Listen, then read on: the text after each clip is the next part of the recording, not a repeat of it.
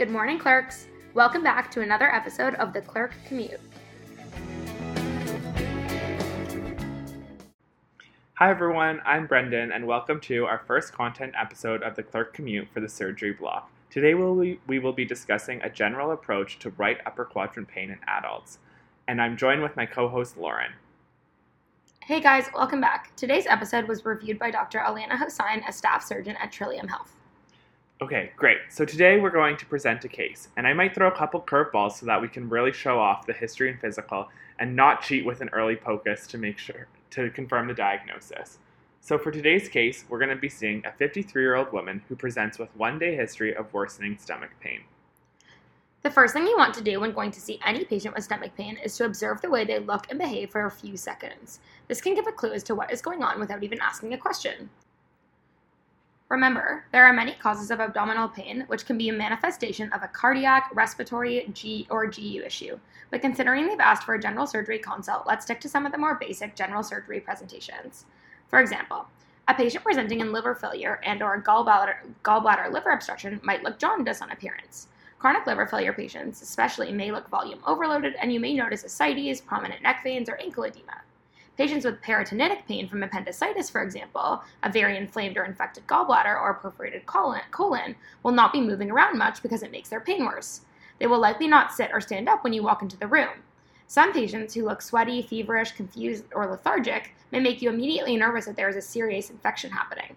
Alternatively, for people who are moving around a lot or writhing in pain, this might indicate that the cause of their pain is not causing peritonitis, for example, if they have a kidney stone. Great, Lauren. So our patient today appears sweaty. She's not moving much, she's groaning in bed, and she's not known to be jaundiced. Now moving on to the history. Can you walk us through your approach to this case and give us some insight on how these questions helped you reach a diagnosis?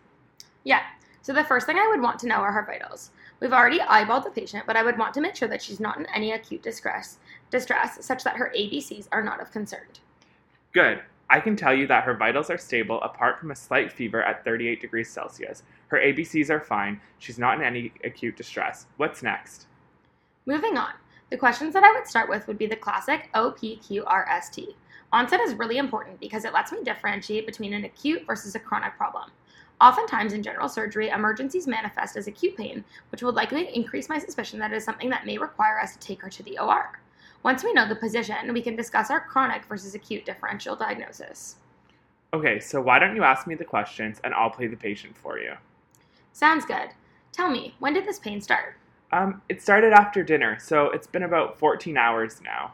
Okay, and did anything out of the usual happen before this pain started? No, not that I recall. And what did you have for dinner? Just a few slices of pizza. Alright, so I've got an onset and a possible trigger, fatty food. Next, I'll ask about the position of the pain. As I mentioned, the position is really important when investigating abdominal pain because you can really break it down into the 4 quadrants.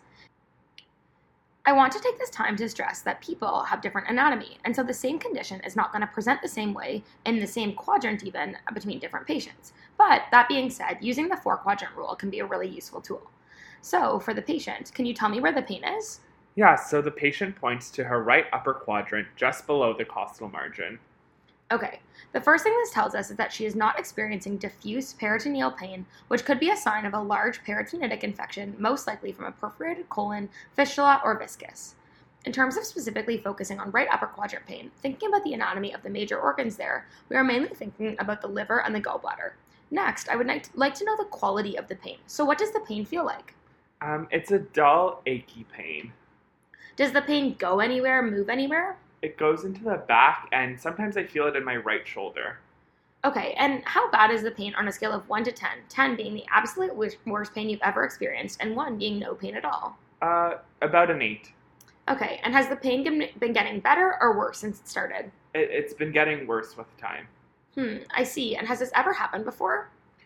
So the patient tells you that, similar to this pain, she's been having a pain a couple of times over the last few weeks, but this time it just won't go away.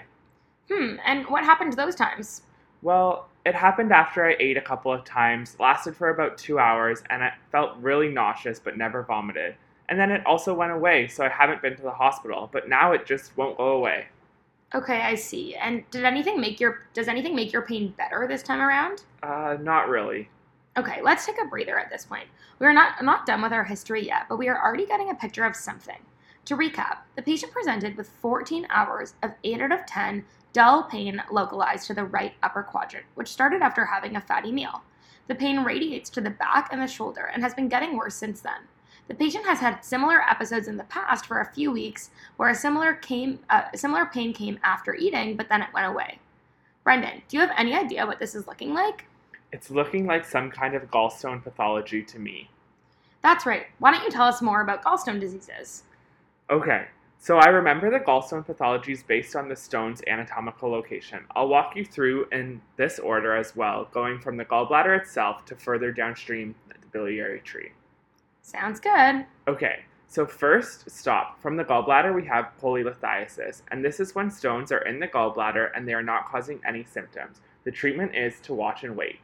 Second stop, the stones have now moved to the cystic duct and are causing symptoms. There are two pathologies here: biliary colic and acute cholecystitis. Biliary colic is right upper quadrant pain due to cystic duct obstruction causing gallbladder distension.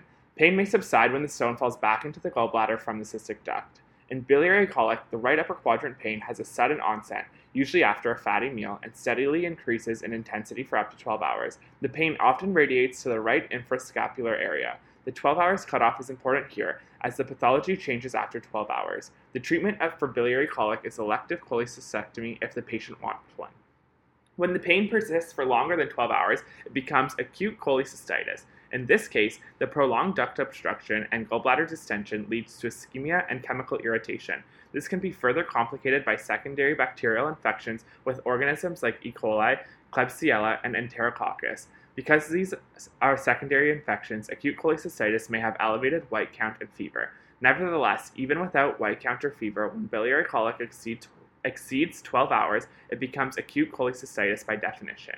Of note, liver panel tests may be elevated in these patients as well. Diagnosis is confirmed by ultrasound, while treatment of choice is emergent cholecystectomy.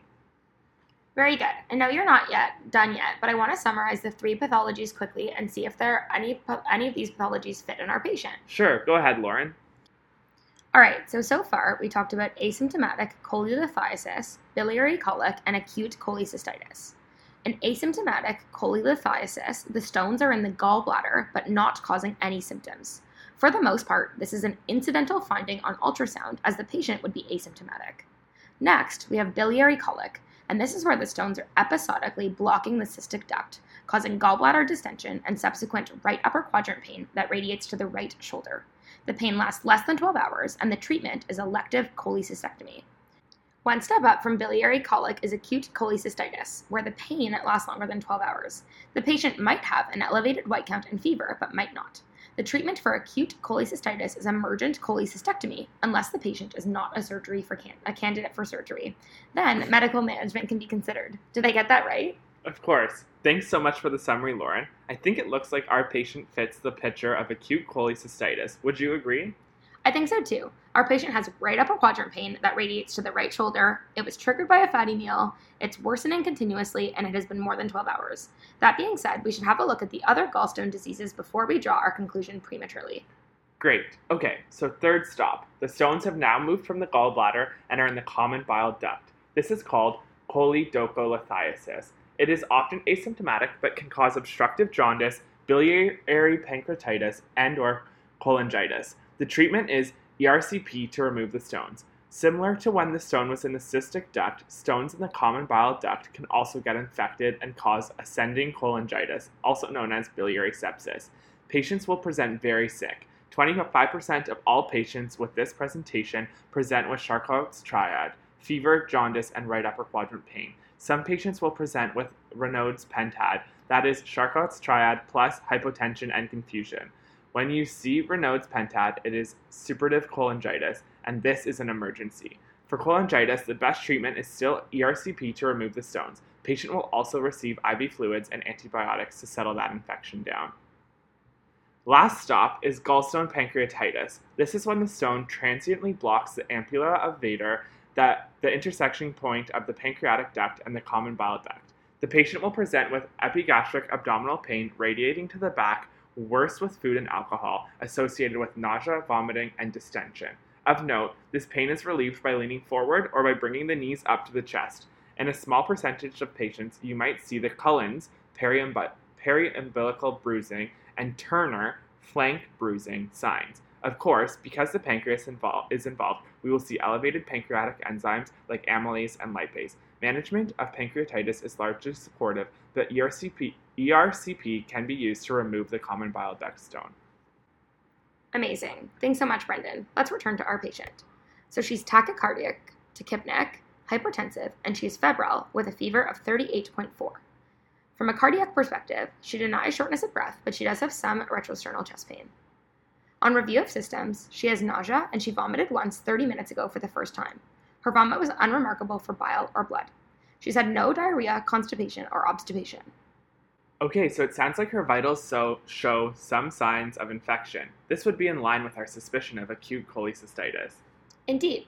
As well, I have her past medical history of the patient. She's been pregnant 4 times, delivered 3, and terminated 1 pregnancy. Her last pregnancy, she developed gestational diabetes. She had early menopause at 47, but she is not on any hormonal therapy. She has type 2 diabetes after last pregnancy was diagnosed 18 years ago, and she does have anxiety. Okay, and it's always good to know that our patient still has a gallbladder before we set her up for a cholecystectomy. Good one. Usually at this point, we will order some investigations. Tell me, Brendan, is there anything in particular that you would like to order? Yeah. So since we're suspecting cholecystitis, I expect possible elevated white count and deranged liver function tests. So I'll order a CBC, electrolytes, liver function tests, and pancreatic enzymes. Because of her history of type 2 diabetes, I will add glucose and a hemoglobin A1C as well. In terms of imaging, ultrasound is the gold standard as CT has low sensitivity for gallstones, so I'll be ordering an ultrasound. Spot on. Here are the results.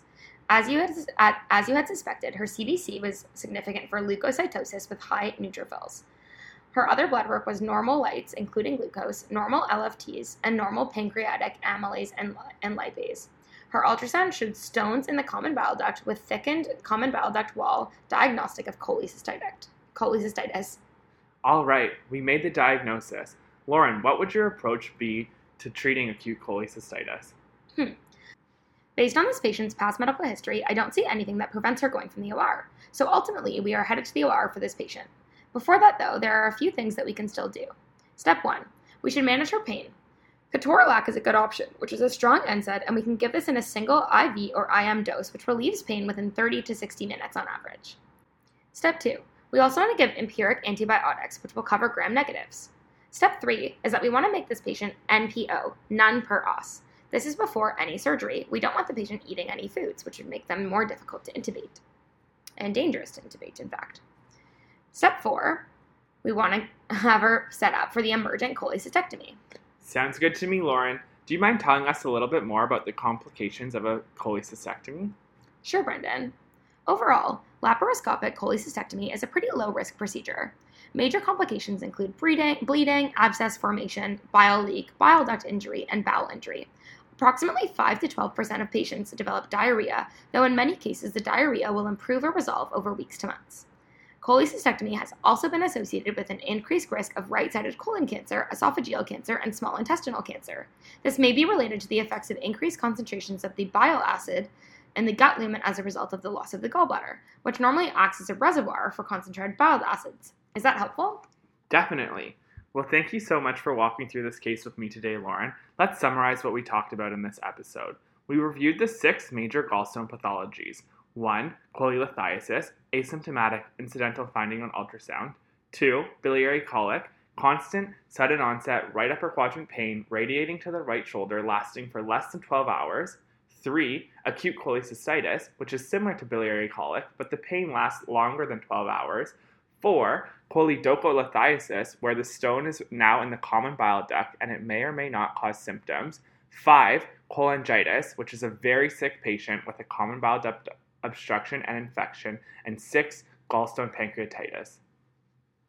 No problem. Great summary. That's a wrap for us. See you next episode, everyone.